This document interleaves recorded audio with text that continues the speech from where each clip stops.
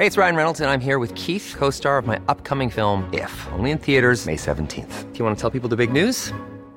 All right, I'll do it. Sign up now and you'll get unlimited for $15 a month and 6 months of Paramount Plus Essential Plan on us. MintMobile.com/switch. Upfront payment of $45 equivalent to $15 per month. Unlimited over 40 gigabytes per month. Face lower speeds. Videos at 480p. Active Mint customers by 531.24 get 6 months of Paramount Plus Essential Plan. Auto renews after 6 months. Offer ends May 31st, 2024. Separate Paramount Plus registration required. Terms and conditions apply if rated PG.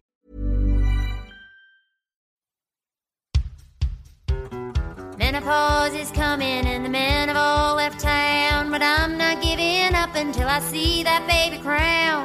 39 and single, can someone help me out? He could be balding, bearded, short or tall, funny, smart, love basketball, from gay to straight, black to white, tiny eyes with an underbite. I just need Spermcast. Hello, everybody, and welcome back to Spermcast. We have a wonderful show for you this week with Dr. Yelly, and I'll get to that in a little while. First, I want to thank my newest Patreon members. Ooh, I have 258 patrons, and we're at $739 a month. But only one new Patreon subscriber this week, Roizen. Looks like raisin, but with an O. Roizen. Thank you, Roizen. You mean a lot to me. And now, time for the show and some updates. Okay, so when I left you last week, I was pretty sure I was going to have a chemical pregnancy. My HCG had doubled significantly, but it was still very low for where it should be at that point in a pregnancy. Dr. Chung told me to come in on Friday, Valentine's Day, and said that if my HCG was not over 300 by that point, that she would recommend that I stop taking my progesterone and estrogen and let my body take over, which would basically lead to a period. So I didn't hold out any hope. I even made plans to go to the Korean spa this weekend to soak in their hot tubs, something you're definitely not allowed to do if you're pregnant. But secretly, I was hoping for a miracle. I kept peeing on pregnancy tests, and wouldn't you know it, my line kept getting the tiniest bit darker every day. Since I couldn't control the future, I just decided to enjoy my week of positive pregnancy tests. I was pregnant until proven otherwise. Then Friday rolled around, and I did my blood test early in the morning and awaited the phone call with the results. And that's when I started to get a little nervous. Again, I knew there was no chance, but maybe? At noon, my headshot client and makeup artist showed up, and I thought, shit, I do not want to get this call while I'm shooting. I didn't want to be around fun, happy, excited, laughing people. I wanted to be alone in a quiet and peaceful place. So I emailed Dr. Chung and asked her if she could call me with the results after 5 p.m. She replied, yes, I'll call you around that time. What did that short email mean? Did she already know the results? Was she keeping it short because she knew it was bad news? Or maybe it was good news and she didn't want to get me excited. Oh my God, it was all I could think about for the next 5 hours. 5 p.m. got closer and my client and makeup artist were still there and still excited and laughing. Finally, I had to tell them to get the fuck out. But I said it in a nice way. Then I sat and I waited. I checked my phone. Ringer on, volume up. I checked it again. The ringer's on, the volume is up. Then suddenly, a missed call from an unknown caller. No! And then I realized I've got this setting on my phone that sends unknown calls to my voicemail. And while I was trying to fix it, I got another missed call from an unknown caller. And then a voicemail. Hi, Molly. It's Dr. Chung calling. I'm so sorry I missed you. I just wanted to call with the results of your blood test from today. So the level is 72. So it did go up significantly, but, at this point, because of where you are in this process, you're about 5 weeks pregnant based on the timing of the transfer. This level is really too low to be considered viable for a healthy pregnancy. So at this point, I recommend that you stop your medications, but I would like to make sure that the level is going down, just in case it's an ectopic pregnancy. I don't think so, but just in case. So if you could come back on Wednesday for a repeat blood test, that would be great. But for now, please stop your medications, estrase, progesterone, all of it. And then we'll repeat the level on Wednesday, and hopefully things will start to resolve on their own after you stop the meds. But if you have any questions, please let me know. I'm sorry that this pregnancy is not working out the way we hoped, but I am optimistic that we're going to get there. So hang in there. Happy Valentine's Day, and let me know if you have questions, okay? Bye, Molly. I guess I'm going to the Korean spa, baby. I'm going to soak in those hot tubs and detox all these nasty hormones out of my body. Except, wait, what happens if I go back on Wednesday and my HCG is still going up? Is there still some microscopic sliver of a chance? Oh, man. What if I go to the Korean spa and this is a viable pregnancy and I raise my body temperature and then I am the reason the pregnancy ends? So I emailed Dr. Chung, and this is what she said. Hi, Molly. I would love for you to treat yourself to a Korean spa day. I cannot say that there is 0% chance that the pregnancy is viable, but given your levels today, the chance has got to be less than 1%. If you're too worried about it and won't find it relaxing, then maybe you get a massage, but don't go into the steaming hot water. Hope this helps. Talk soon. Big hugs, Dr. Chung. I thought, okay, I'll go to the Korean spa once my pee tests start to fade. So I clicked into my calendar to delete all of my medication alerts, and seeing them there, all on one page, got me feeling sentimental. Levothyroxine, 7 a.m., progesterone injection, 9 a.m., estrace, 10 a.m., progesterone insert, 1 p.m., estrace, 7 p.m., progesterone insert, 9 p.m. Yeesh, that is a lot of work, and that's what an average day has looked like for me for the last month or so. I looked at myself from the outside with this affection. I thought, I am one tough motherfucker. I've got stamina. I've been putting my body and mind through the ringer for over a year, and I am not giving up. I am proud of myself and enduring all of this by myself without a partner. I felt courageous and strong, and I don't know where I'll be in a week or a month or a year, or if I'll always feel this kind of strength, but the love I feel for myself right now is more than any other love that I've felt on Valentine's Day in the past. And now that I've got you feeling sentimental too, or maybe you're thinking I'm just super cheesy, let me change the subject and tell you something absolutely absurd. Last week, this is a good one, everybody. Last week, I accidentally put one of my vaginal progesterone inserts into my urethra. Yeah, you heard that correctly, my urethra. My mom is going to kill me for telling you this, but I had to. It's too funny not to. Okay, so I was at Melissa and Martin's watching The Bachelor when my progesterone insert alert went off on my phone, 9 p.m. I raced into the bathroom, not wanting to miss a single delicious and hideous moment of this garbage, trashy show.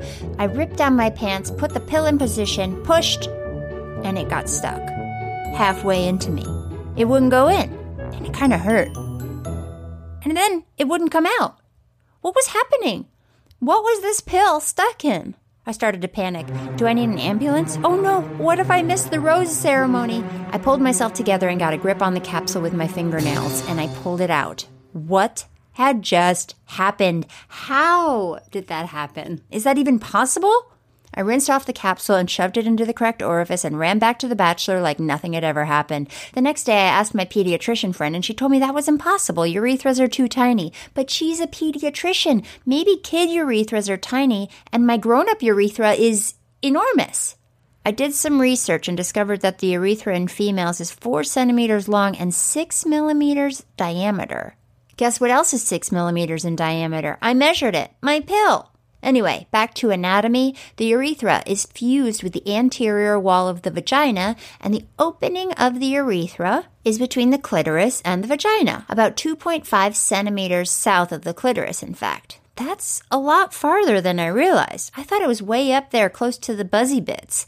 Despite my research, it still made no sense to me, and no one believed me, especially my mom. Oh my God, you should have heard her making fun of me.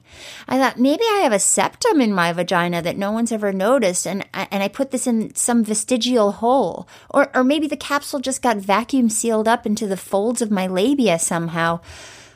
I would have asked my doctor about it, but I completely forgot that it ever happened. And then 4 days later, I did it again. That's right, I did it again. What the hell is wrong with me? Except this time, I didn't panic. It was halfway up there, so I put my finger in my vagina, and lo and behold, I could feel the half of the capsule that was lodged in there, pressing up against my vaginal wall. Yeah, this wasn't stuck in no folds, people. This was lodged in my urethra. After pulling it out and making sure all of my pills were in the right holes, I grabbed my mirror and peed. And there it was, my urethra, right above my vagina, and not very close to my clitoris. So why aren't more people talking about this? I don't think people are embarrassed. I think I'm a freak. I only found 4 accounts of women inadvertently putting vaginal suppositories in their urethras. But here's something weird and interesting.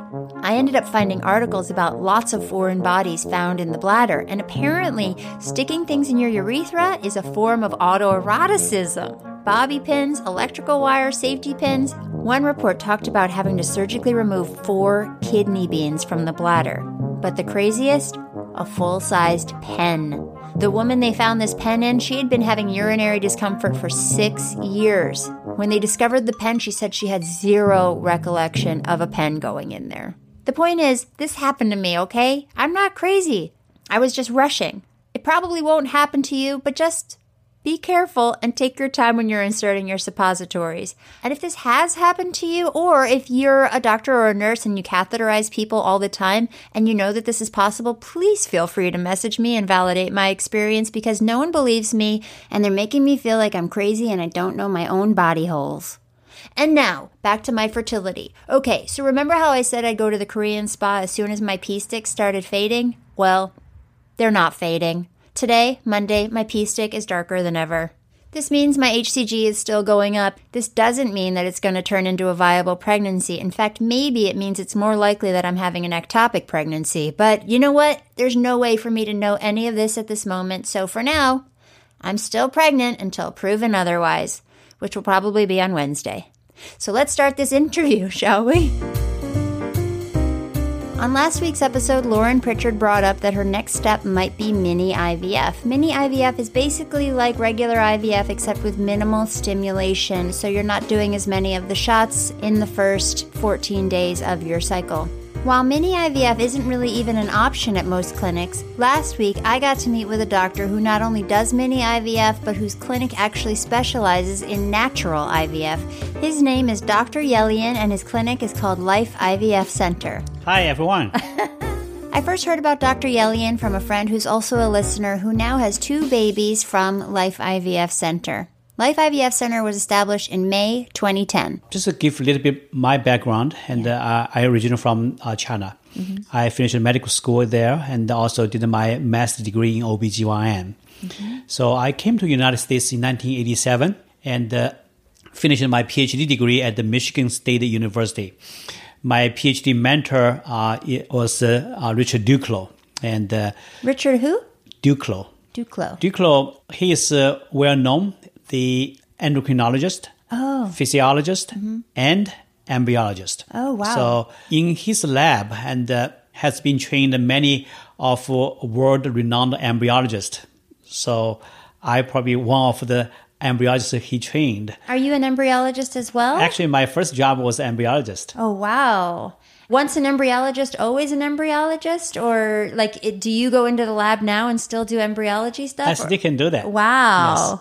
And because of my training, so I think it gave me additional insight of the IVF practice. As a doctor now, so I think obviously back to my story and finishing my PhD. Mm-hmm. And then my first job was embryologist and working at the Wayne State University and as IVF lab. Okay. So because of my medical background, and I was trained at MD and finished my OBGYN training, so I decided to take my United States medical license test. Mm-hmm. So I passed the test, and I had a chance to go back to my OBGYN residency again. So I finished the OBGYN residency, and which is 4 years. Uh-huh. And after that, and I finished the 2 years infertility fellowship at Wayne State University. Okay. So where's Wayne State? Wayne State is in Detroit, Michigan. Yeah, it sounds familiar. Probably because I listened to your seminar. Could it be, yes. Oh, that's right. Once a month, Life IVF Center holds a free seminar for anybody to come and learn all about the clinic. in that seminar, they also raffle off one free cycle of IVF, y'all. So after I finished my fellowship training, so I was a physician and also associate professor at the Wayne State University and teaching medical students, teaching the residents and the fellows, and also doing surgery and doing IVF. So I really enjoy the time and to be a three position in one role. And so I really enjoy the time as a professor. Yeah, wow, that's a lot of education and experience. Yes. So I decided to came to California to open Life IVF Center is purely by accident. And because of during my professorship and at the one of my international conference, I met another person and his name, the Osama Kado. And I think Dr. Kado changed my life path. And so I met him in New Orleans at the American Society for Reproductive Medicine annual meeting. So we became friends. And so one time he invited me to visit his clinic in Japan. So that visit completely changed my mind. And I always thought doing IVF only one way, which is conventional IVF, which is practice 99% of IVF practice in the United States, doing all conventional IVF. Just to reiterate what I said earlier, conventional IVF is the IVF that we all know, where you go and you inject yourself with Menopur or Follistim or Gonal-F, and you grow all of your follicles as big as you can, and you harvest all of these eggs. And all of this medication costs anywhere between $4,000, $5,000, $6,000. We thought that's the only way to do IVF. Until I visit Japan, visit Dr. Kado, and then I realized that there's a different way to do IVF. Yeah. Which is that in Japan, they're doing IVF. Most patients don't use medication. Completely natural. Completely natural. Like, no medication. Like, how? You're just going in there and getting one egg? Nowadays, there's one clinic in Tokyo, and the 100% natural IVF. Wow. And but in Kado, the latest clinic, and they probably doing maybe I would say 20 to 30% natural, and another 70 or 80% of minimum stimulation IVF. And what clinic did you say just now? Called Kado Lady Clinic. Oh, okay. Yeah. And that's the Dr. Kado, which I met. Oh, got it. Dr. Kado. Yes. If you're in Japan and you want to look it up, it's KATO, Ladies Clinic. So he was pioneer in the area of natural IVF and minimum stimulation IVF. So that's how I get into this. And because of that visit, I realized they are doing something extraordinary. Yeah. So then I asked him if I can spend some time to work with him. Yes. And he was so kind and allowed me to do that. So then Dr. Yelian took a sabbatical and spent many months over in Dr. Kado's clinic. And so I was able to do egg retrieval and doing embryo transfers. And most importantly, I have a chance to review and read and almost every single patient charts. Yes. And so I understand how they're doing that and why and what time is the best time to give patient the ovulation trigger and when to do egg retrieval and how to make embryo, when to do embryo transfer. And that the way doing quite different than what we practice IVF in the United States. Yeah. So that sabbatical really changed my mind. And also I know that's something would be revolutionized in the field of IVF, especially in the United States. So then I decided came back to the U.S. and sent my department chairman resignation letter and then opened the IVF clinic in Irvine, California. Wow. Okay, so explain to us what natural or precision, did you call it precision one time? Yes, we will get the precision IVF a little bit later. Oh, okay. And so-called natural IVF, which is patient, as you know, woman, they have a follicle developed each month. Usually when they're starting with the menstrual cycle and the woman's follicle starting growing, develop. And at the middle of the cycle, like a cycle day 11 or 12, and the follicle become big, like a 17, 18, 19 millimeter. Right. So at that point, and the ovulation will be gradually occur. So after the ovulation, and then the follicle starting to produce progesterone and ready for egg be fertilized and then for embryo implantation. So-called natural IVF, we just don't use any medication and just follow woman's follicle development pattern. Before egg ovulation, we take egg out. And it's just the one egg? Often just get one egg, but sometimes we get 2, 3, 4. One patient, I got 6 eggs from her. A natural IVF cycle, you'd be surprised. And sometimes we do get multiple follicles. And so I just have too many questions for one. I want to let you keep going and then I'll ask questions. Sure. So natural IVF, which means we can take one egg, and this is a body naturally selected egg. Yes. As you probably know, each woman and each cycle, if you just see one follicle and that developed, but because of this follicle, actually the body and the ovary, they activate multiple follicles. Hundreds of follicles. They're competing each other. But only one become a dominant follicle. And does it become a dominant follicle because it's better than the rest?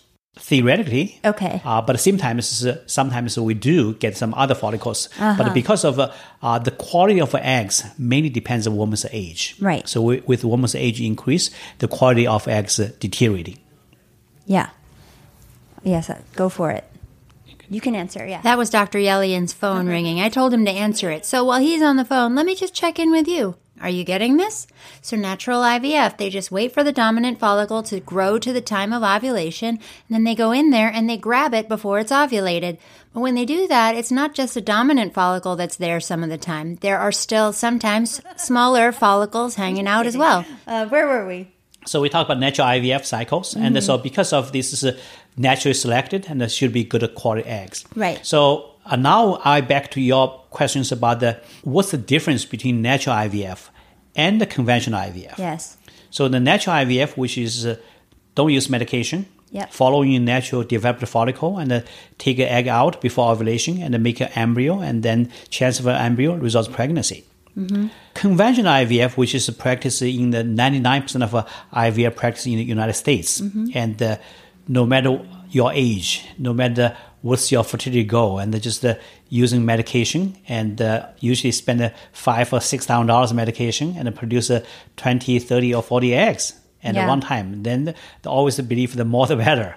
Right. So then after you receive so many eggs, fertilize all the eggs, make embryos, and then from those embryos, you select a few good embryo for transfer. And obviously with the now genetic testing, you can make sure we select the only embryos, chromosome normal embryo for transfer, and that can get a woman pregnant. But the truth is, do we need so many eggs? Do we need so many embryos to get a woman pregnant? Right. So nowadays it's already 2020, so we're no longer like 10, 20, 30 years ago. Now we have so good technology, we can select in good embryos without to produce 20, 30, or 40 eggs to get a woman pregnant. Yeah. Hey, it's Ryan Reynolds, and I'm here with Keith, co-star of my upcoming film, If, only in theaters May 17th. Do you want to tell people the big news?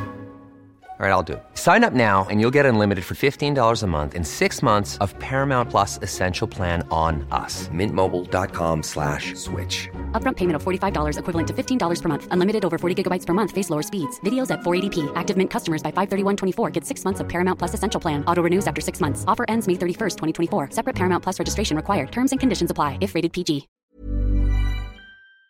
So now I share with you the story 2012, which is 8 years ago. Yeah. And we started the first precision IVF. So that patient was from Houston. Young couple, and both are physicians, and they have all the financial resources to do IVF in Houston, but they decided to come to Irvine, California to do IVF. They wished to do IVF without using any medication, which we did. So the woman was I believe was a 37 or 38 years old woman, and so she has a history of endometriosis. So we did a completely natural cycle IVF, no medication, and so she has one follicle. We take one egg out, using one sperm from her husband, made one embryo, and we did a single embryo genetic testing. Confirm that embryo is a chromosome normal embryo. Oh my God. We transfer that embryo to her uterus, and she results pregnancy, deliver a healthy baby girl. Wow. So that's the first precision IVF. Why is that different than natural? Precision IVF depends on what's the patient's age, and what is her ovarian function, and also what is her fertility goal, to determine a protocol suitable for her to get how many eggs to achieve pregnancy she wanted. I see. For example, if a woman 34 years old, the only reason she wanted to do IVF is because her tubal blocked. And so she could just like all other women to achieve pregnancy without any medication, without IVF. But because her tubal blocked, and so she cannot conceive naturally. So for 34 years old woman, we know her chance of embryo to be chromosome normal is about 1 in 2 to 2 out of 3. So very good chance her embryo will be good. So for this woman, and we don't need to use $5,000 medication, produce 20 or 30 eggs to get her pregnant. Right. I know if I can get 4 eggs from her, I will get her pregnant. Yeah. Because the probability is that high. So for those patients, I can just choosing give her just a pill, make her to follicle grow, and then we get 4 eggs. And then get 4 eggs, make 2 embryos, and I know among those 2 embryos, most likely have 1 normal embryo. I can get her pregnant. So why not do that? So that's called a precision IVF. Right. Got it. So this is why. So I think we are launching a new program and just this year. Yes. And so the new precision IVF, and we can almost every woman, and if they wish to do IVF, and so this will be qualified for the precision IVF, and will be based on the patient's age and her ovarian function, and also her fertility goal. And we design a special protocol for her. Okay. And get as many eggs she needed, and get as many good embryos. Yeah. And then we can have an embryo transfer and get her pregnant. Okay. Sounds great. Yes. So, and your success rates are pretty high, right? Yes. What do you attribute the higher success rate? Is it the fact that you're just giving more personalized medicine, or is it that when you're doing conventional IVF, you're gathering the one good egg, but you're also getting all these loser eggs? Right, exactly. And also, I could give you an example. And I had a patient who is African-American female, and so she did a conventional IVF before. And so using like $5,000 medication and get the 19 eggs. And the chance of a fresh embryo transfer failed, and frozen embryo transfer again, and there's nothing left. So when she did come to us, and we believe at her age, we don't need 19 eggs to get her pregnant. Right. So we just let her take a Clomid only.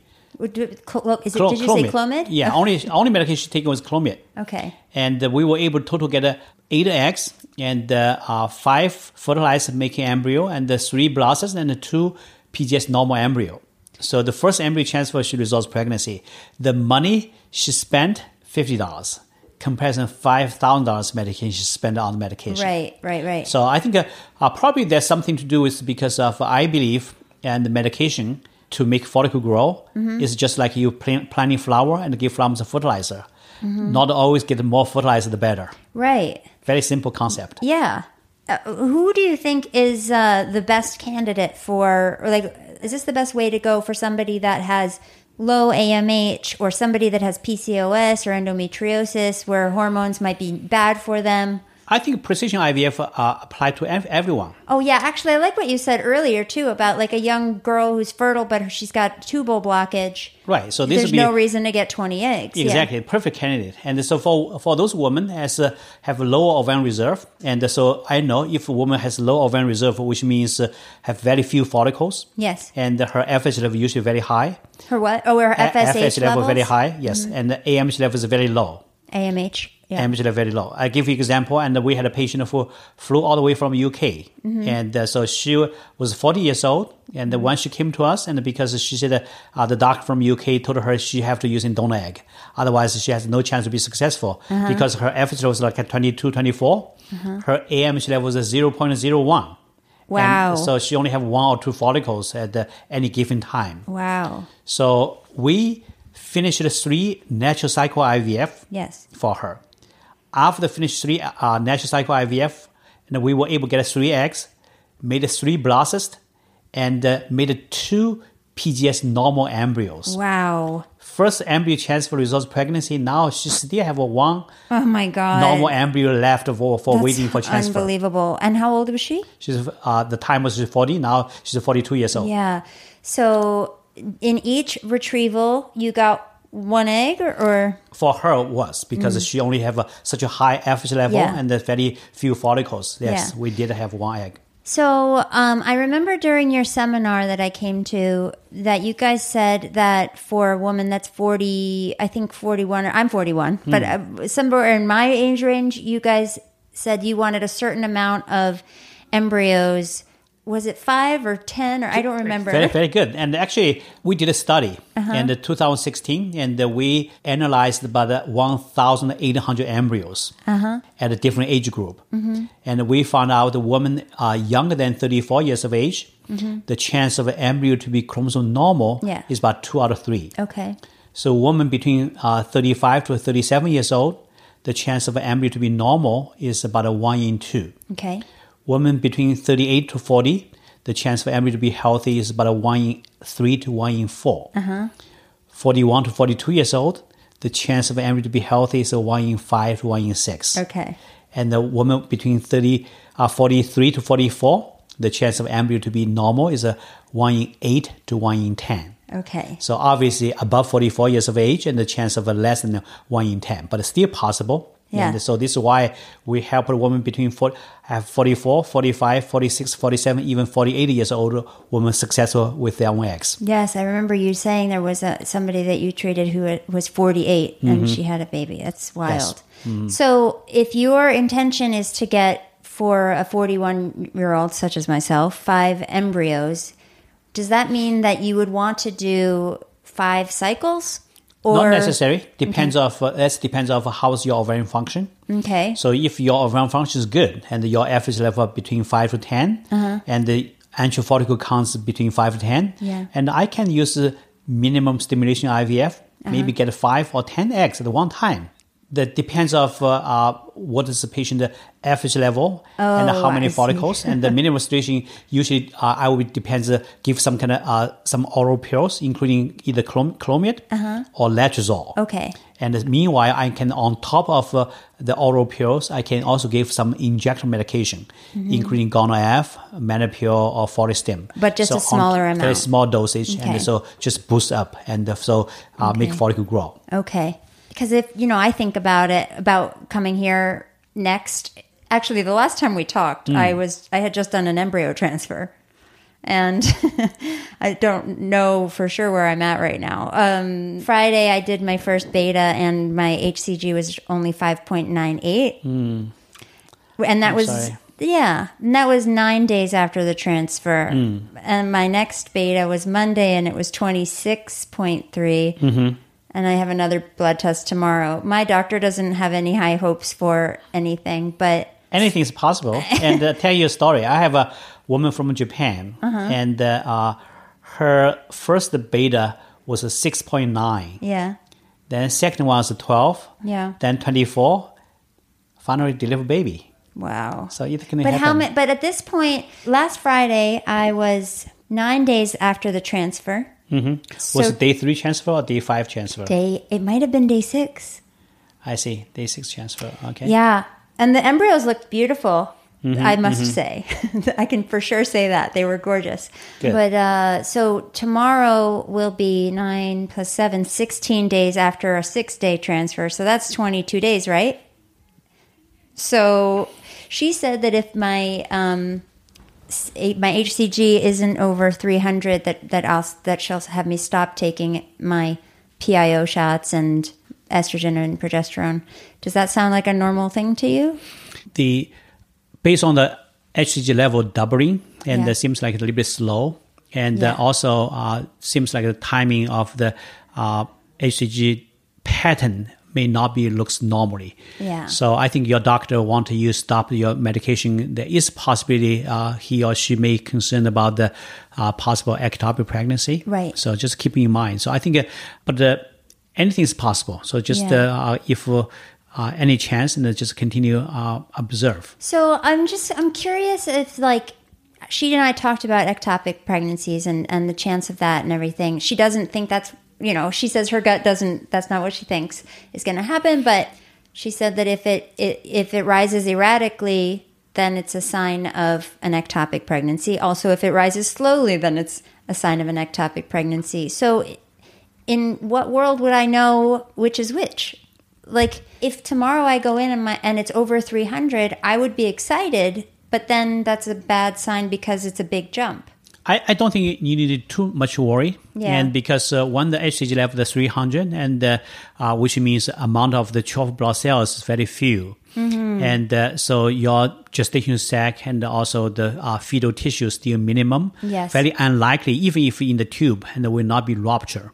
Right. So as long as your tube is not rupture, and so usually not have any life threatened. So I think you don't need to worry too much. And so, but the key thing is when the HCG level reached over the 1,000, and so at that point, if we are doing transvaginal ultrasound, we still can identify fetal tissue in the uterine cavity, then more likely you have an ectopic pregnancy. Okay. So at that point, we can always stop medication, and we can also give you some injection called methotrexate to stop She told me about methotrexate and then said that it's a chemotherapy agent and that if I wouldn't be able to try again for 3 months. Question about that. Mm-hmm. Would I be able to do a retrieval? Sure. Okay. Mm-hmm. Yeah. Interesting idea. Not that I'm having an ectopic pregnancy. Right. So just to think about the worst. But if that happens, then I'm coming to you for sure. I got to keep working on it. Hopefully you don't need to come to see me. So. Right. Well, I do. So I have 2 more that are frozen, 2 more embryos, but they're both 4 cc's. But whatever, I don't know. Yeah, and 41 is not bad age. So I think at your age, and so as we know, and the chance of an embryo to be normal is 1 in 5, 1 in 6. So I think so. As long as you don't give up, continue banking the egg, banking embryos, and you'll be successful. Well, for myself, would you think that I should do if, let's say, worst case scenario, and my 4 cc's don't work next round, and this isn't a pregnancy right now. Would you suggest that you already told me. I was going to say, should I do multiple, but yeah, you need a full medical history for that. Yeah, first of all, we need to doing the exam and just to see how's your baseline FSH level and how many antral follicle counts you have, and also what's your baseline AMH level. So we can design a protocol suitable for you. And so if you say, Dr. Yelian, I'm someone don't like medication, and I would rather to do multiple cycles to banking more eggs, making more embryos, and then natural cycle IVF may be good for you. Mm-hmm. But if you say, Dr. Yelian, I just want time is an issue for me. I want to get pregnant quickly. So if that case, then I'll be design a protocol, get one time, has used a little bit more medication, and hopefully get more eggs and making more embryos. And hopefully one cycle, we can have identify a PGS normal embryo. And so hopefully that embryo can result pregnancy. You can do just by 1 times. Yeah. And so do you always suggest PGS testing if at a certain age? That's a good question. So I think in general, I using 35 or 36 years old as a cutoff age. Okay. And if a woman younger than 35 years old age, and if she does not wish to do PGS testing, I'm okay. And mainly because of, as I said earlier, so woman younger than 35 years old, and so her chance of embryo to be normal is about 1 in 2 to 1 in 2 to 3, 2 out of 3. So the probability is so high. So I think even given embryo, the chance for she has a good chance to be successful. Yeah. But if a woman at the age of 41, and we know the chance of embryo to be healthy is only 1 in 4 to 1 in 5, 1 in 6. Yeah. So the probability is low. So I just hate to let you chance multiple times and failed all the transfers. Yeah. And even worse, what if embryo has Down syndrome? So you transfer embryo and the results pregnancy, you're very happy. But when you're doing amniocentesis, you find out embryo has a Down syndrome. Then you terminate pregnancy, then you take another 3 or 4 month recovery, then all the time wasted. Yeah, yeah. There's one thing is I want to each one of our audience know is all this is probability. Yes. And as I said, a woman at age 41 years of age, and the chance of embryo to be normal is 1 in 4, 1 in 5, 1 in 6. Yeah. And we usually sometimes we can give 1 in 4 to 1 in 6 because we do have some people are very lucky, and there's also 4 embryo already have 1 normal embryo. Yeah. The one truly lucky patient I want to share with you, her story was now she's about 31 weeks pregnant, that woman. Yeah. And so she was a woman from North Carolina. And the woman, and so she has, when she came to us, is 40 years of age, and she has a very poor ovarian function, and has done multiple monitoring, and the FSH level always very high, 40, 50, 60, 70, and so her AMH level is almost undetectable. So when she come to us, it was very skeptical because most doctor told her the only chance you can get pregnant is donor egg. But this is just the newly wedded couple, and she really want to have a biological child. So that woman pretty persistent. She came to us and fly multiple trips, and spend 2 years work with us. We only get one egg from her. Wow. The egg was get from the cycle. Her baseline FSH level was 85. 85 is very high. Very, very high. Which is very bad. Very bad. And we have to explain that to my audience. So Sure. FSH is the hormone that your pituitary gland is, right? Yes. Is producing, and it's telling your ovaries to grow more follicles, and it's super high when you're older because there's not very many follicles down there, so your FSH is just pumping hard. Exactly, yes. So the higher FSH level you have, the poor ovarian reserve. Okay. So her FSH, normal woman at the FSH level, and it should be between 5 to 10. Okay. So the FSH level is 10 to 15 with your FSH level slightly elevated and your ovarian function deteriorating. And if your FSH level above 20, we consider deteriorating significantly. Yeah. And so above 40, we call you most likely you become menopause. Wow. So someone at FSH level 85 is just almost unthinkable. It's just no way you can get an egg from her. And you took But we did. her on as a patient regardless of that. We did, You yes. don't have rules against taking No, people I think on. age and ovarian reserve, and that's just all the number. Numbers number. So And I you think don't. A lot of clinics, they care about their Stats. rankings, their stats with the CDC and all Right. that stuff. You guys don't pay attention to that stuff. You're just we taking feel care- bad because you're- I think CDC data, and especially lately, last few years in the study using, they say you need so many cycles to achieve pregnancy. But this is the numbers comparison for her. I just don't find this is right because we did spend so much time for her and spend so many cycles, monitoring cycles, Yeah. and most cycle canceled because we just cannot get an egg from her. Yes. So fortunately, we got an egg from her. And the egg was from the cycle baseline FSH was 85. Wow. We were using hormones to lower her FSH level. What hormones do you use for that? We using estrase. Estrase. Okay. Yes. Using estrase to lower her FSH level, and then eventually her follicle grow. Okay. So we retrieved one egg, made one embryo, and that embryo was not tested. Oh my gosh. We freeze the day 3 embryo and the compacting and freeze the embryo. Day 3 compacting. Okay. Yes, we thought we can get more eggs from her. Then we tried a few more cycles, but again, and there's still no more. Oh, you froze luck. it at day 3. We freeze day 3. Okay, yes. got it. You didn't And transfer then it. after 2 years, exact 2 years, Yeah. one embryo and one egg. Another one? No, just that's the only okay, one. Okay. So we agreed, and it's time for transfer. Yeah. July 23, we transferred the embryo. Now she's 31 weeks pregnant. Unbelievable. And actually, even better. And on the 10 weeks pregnancy, we did a NIPT test, yeah. and showing very low risk of the my abnormality. gosh. So this is Amazing. So we're so happy for her. But again, when she got that egg, she was 41 years old, and as you know, the mathematical probability she should be 1 in 5, 1 in 6. Yeah. Now, but she only 1. So Oh my goodness. Yeah. I had 5 blastocysts in my IVF cycle, and none of them came back normal. I'm sorry. I was unlucky. It's okay. lucky day we come. I'm waiting for that lucky day. Yes.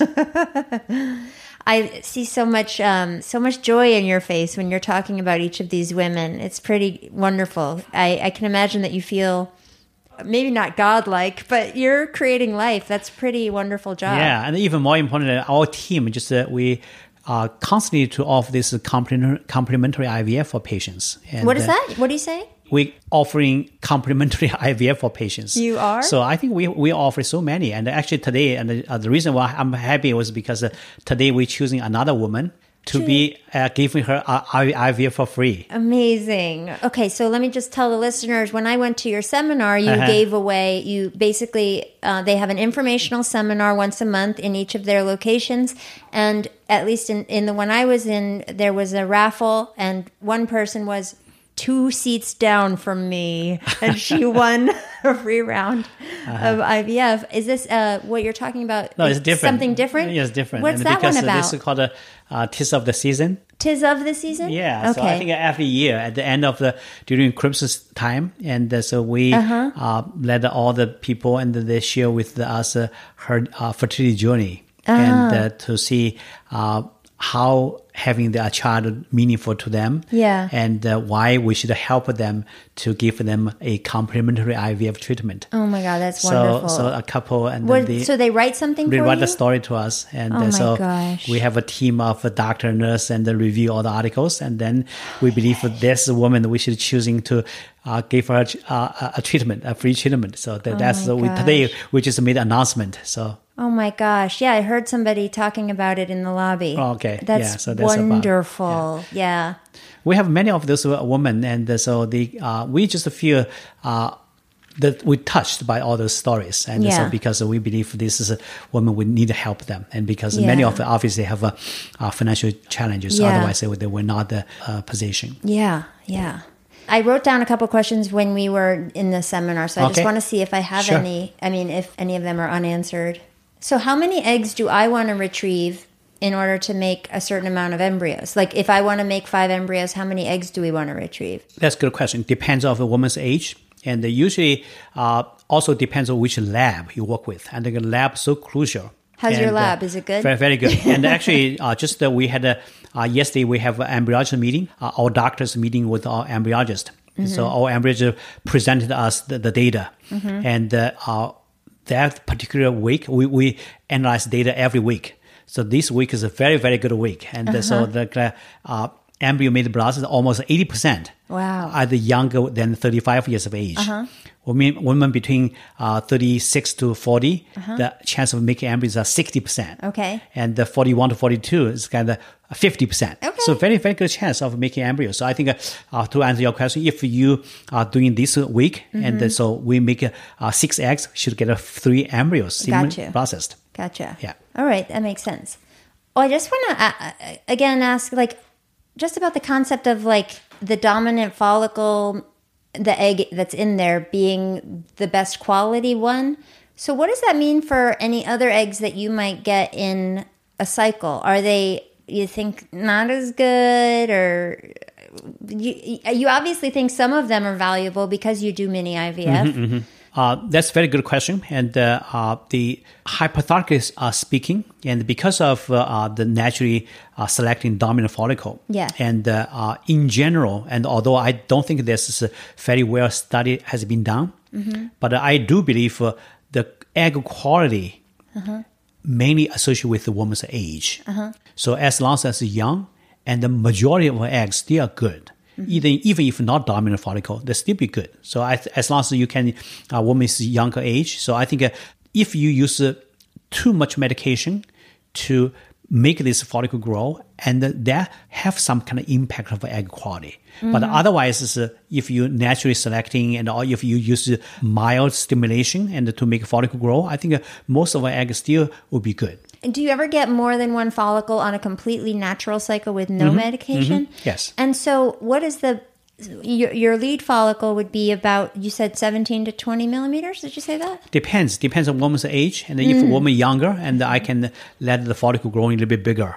But if a woman getting older, like 42, 43, and 40, so I would like to retrieve egg much earlier, like a 14, 15, 16 millimeter follicle. I need to trigger her. Interesting. So when we trigger her and we get a dominant follicle, and sometimes we can get eggs from a small non-dominant follicle. And very often you'll be surprised. And I think I still remember the patient I treated her, and she was from Las Vegas. And that patient I get 6 eggs from complete natural cycle. Oh, wow. And actually she has 3 mature eggs. Wow. So either could happen. And so what's the smallest size that you would retrieve? Any follicle size above 6 or 7 millimeter, I can retrieve. And I do have a patient that had a live birth from the follicle 8.5 millimeter. Wow. That's so cool. Yeah. My only other question is, why do we do ICSI when you have frozen sperm from a sperm bank? Because I'm using sperm from a sperm bank, and quality of that sperm, shouldn't it be pretty good since they've gone through rigorous testing and they're young kids? And Yeah. Why ICSI? For 2 reasons. And the ICSI, number one, and the fertilization rate is higher. So if you don't do ICSI and just let a sperm and egg in the same culture dish, and the fertilization rate usually is about 60 to 70%. But if you use ICSI, and the fertilization rate should be 80 to 90%. And so does everybody just do ICSI for everything now? Actually, we do. And actually in our clinic, and most patients do ICSI. Okay. And so that's number one. And number two, even more importantly now, because of ICSI, which means using single sperm, put inside of the egg, make fertilization occur. So if later, and we want to do embryo to genetic testing, so that embryo more easily to not be contaminated. For example, if your egg be fertilized by the sperm, and the multiple sperm may attach on the zona pellucida, which is the outside layer. So those sperm has contained DNA. So when you do biopsy of the embryo, and you could be contaminated with some kind of sperm DNA. Interesting. So that would be not accurate. So I think with the ICSI have the embryo biopsy be more accurate. Their mess all over the outside exactly. of the egg. Yes. Yeah, that's another reason. Interesting. Have you ever heard of the Zymote chip? Is that what it's called? Zymote. Yeah. Yeah. That's for selection? Sperm. Do you guys use that? We just ready to get actually, we talked with the company and a couple of days ago, and so we'll be studying to try that also. Oh, interesting. Yeah, one of my clinics doesn't use it, where I did my IVF, and then the place where I did my egg thawing, from that place uses the Zymote. Is it called chip? I don't remember. But they use that. Yes. So you don't know if you like it or not yet. The concept wise, I think it's good. It has potential, and be easier to selecting good sperm and the more natural selection. So I think making sense. Yeah. The Zymote sperm separation device facilitates the separation and preparation of highly motile sperm with normal morphology to be used in assisted reproductive technology procedures. The Zymote devices can be used to prepare sperm for ICSI, intracytoplasmic sperm injection, and intrauterine insemination, IUIs. So anyway, ask your clinic if they use it. Yeah, I'm so glad you come here for interview for today, and because of actually just off this week, we are launching personalized precision IVF in Arcadia office. And I'm in your Arcadia office right now, and it's absolutely beautiful. Thank you. Oh my gosh! So gorgeous. and this is the first time we offer this, and so one personalized precision IVF, yes, including medication, including egg retrieval, including ICSI, including embryo freezing, including PGS testing, all inclusive $10,000. That's amazing. And most centers, if you put together, $25,000. That's amazing, and it's amazing that you're talking about your costs openly and not keeping it shrouded from the world, because it's so hard to get anybody to talk about the actual costs of any of these things. So that's one cycle, including any of the, if you had to do mini IVF, including medications for that? All inclusive. Wow. That sounds great. I'm glad that you exist. I'm sure my listeners are going to get a lot out of this, and I know personally, I know a couple listeners that I think, well, one of them is going to contact you tomorrow because I told her about you today. Okay, very good. But I think you're doing a good thing here. Thank you. Yeah. Thank you so much for your time, and and I appreciate what you're doing. You're welcome. I hope we can help more people. Yeah. Yes. Yeah. Thank you. You're welcome. Bye. Bye.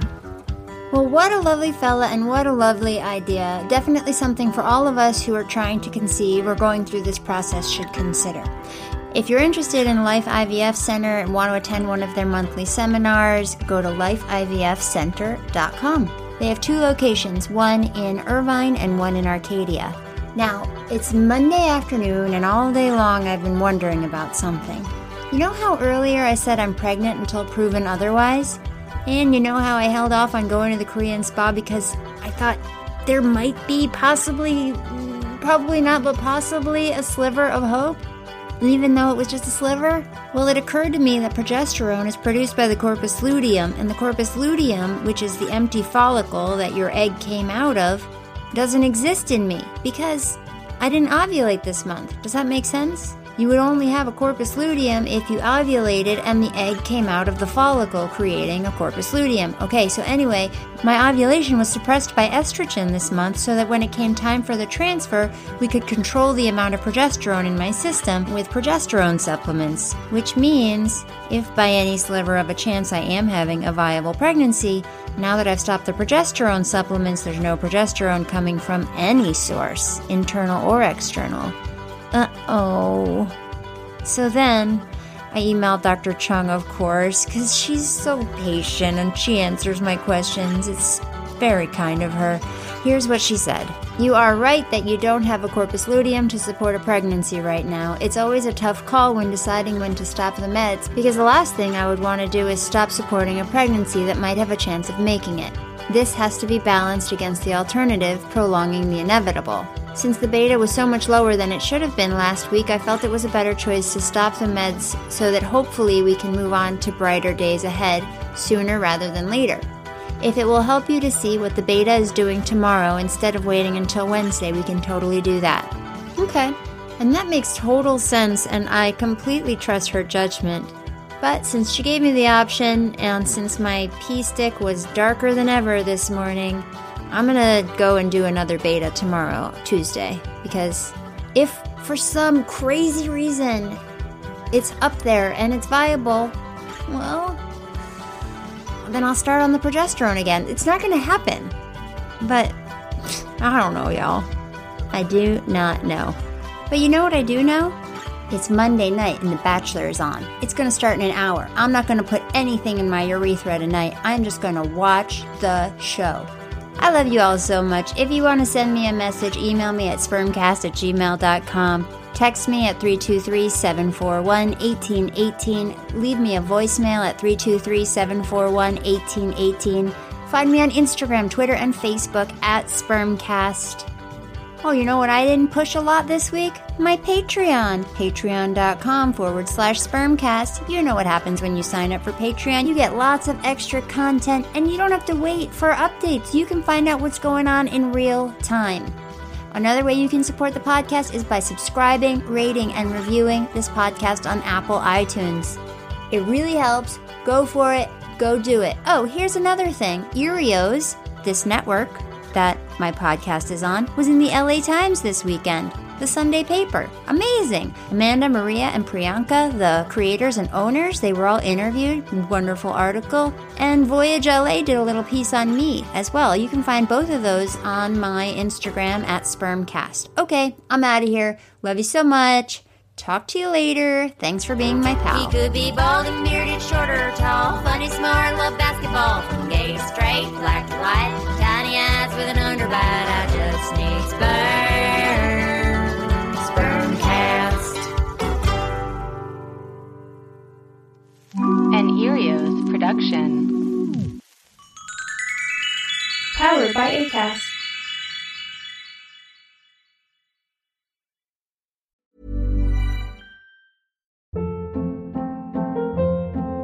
Hold up. What was that? Boring. No flavor. That was as bad as those leftovers you ate all week. Keke Palmer here, and it's time to say hello to something fresh and guilt-free. Hello Fresh. Jazz up dinner with pecan-crusted chicken or garlic butter shrimp scampi. Now that's music to my mouth. Hello Fresh. Let's get this dinner party started. Discover all the delicious possibilities at HelloFresh.com.